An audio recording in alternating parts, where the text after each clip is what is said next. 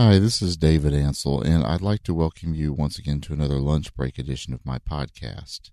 The weather's actually stayed pretty nice, and I'm actually in my normal quote-unquote lunch break studio one more time.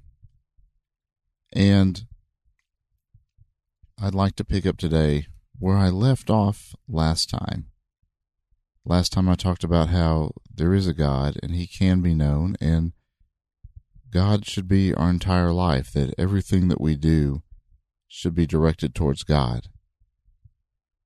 Some may not believe this. They may say, well, where's the scientific proof? Well, as Peter Crave would say, a very statement that only that which can be proven scientifically can be known for certain, that statement itself cannot be proven scientifically.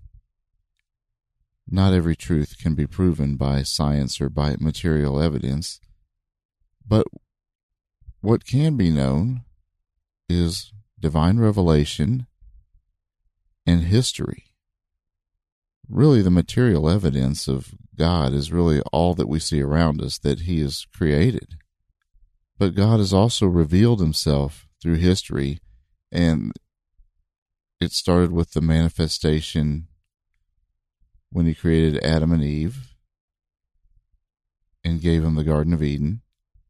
We see His revelation to Noah, who built the ark, to Abraham, to have him leave his homeland and come to be the father of the nation, through which ultimately He would raise up Jesus Christ. Jesus Christ is God who became man and lived among us.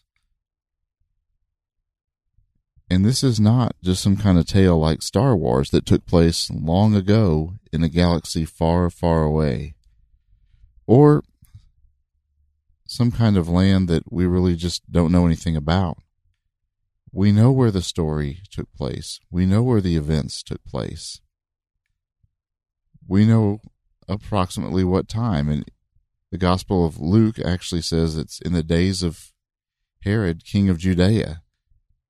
They knew who was reigning at the time, and it's something that someone who lived at the time that the Gospels were written could have verified, that yes, this was a definite period in history when this happened.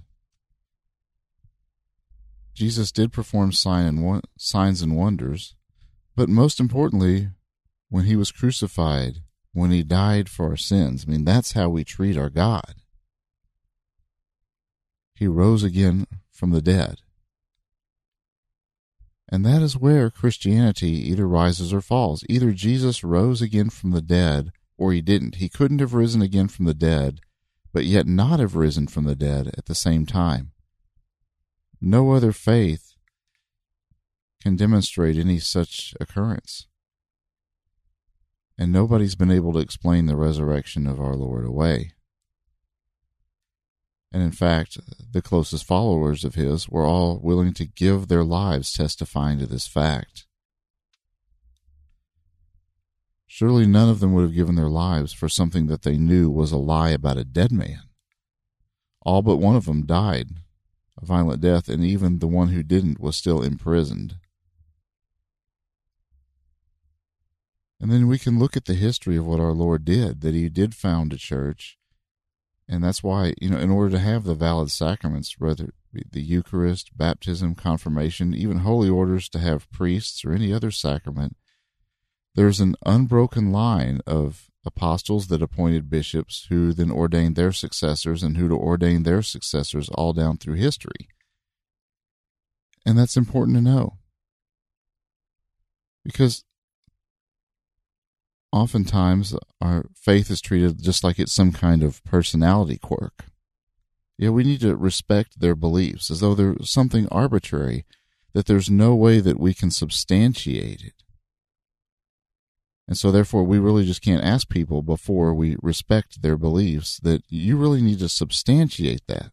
Now, we should have a good respect for the person and treat people in a respectful manner, but how can someone substantiate what they believe, especially if they know that it's something that was founded, say, in the 1800s and 1900s, and they make some kind of claim for which we don't have any real historical record of, kind of like people who are not Catholic saying that the Catholic Church at some point committed apostasy.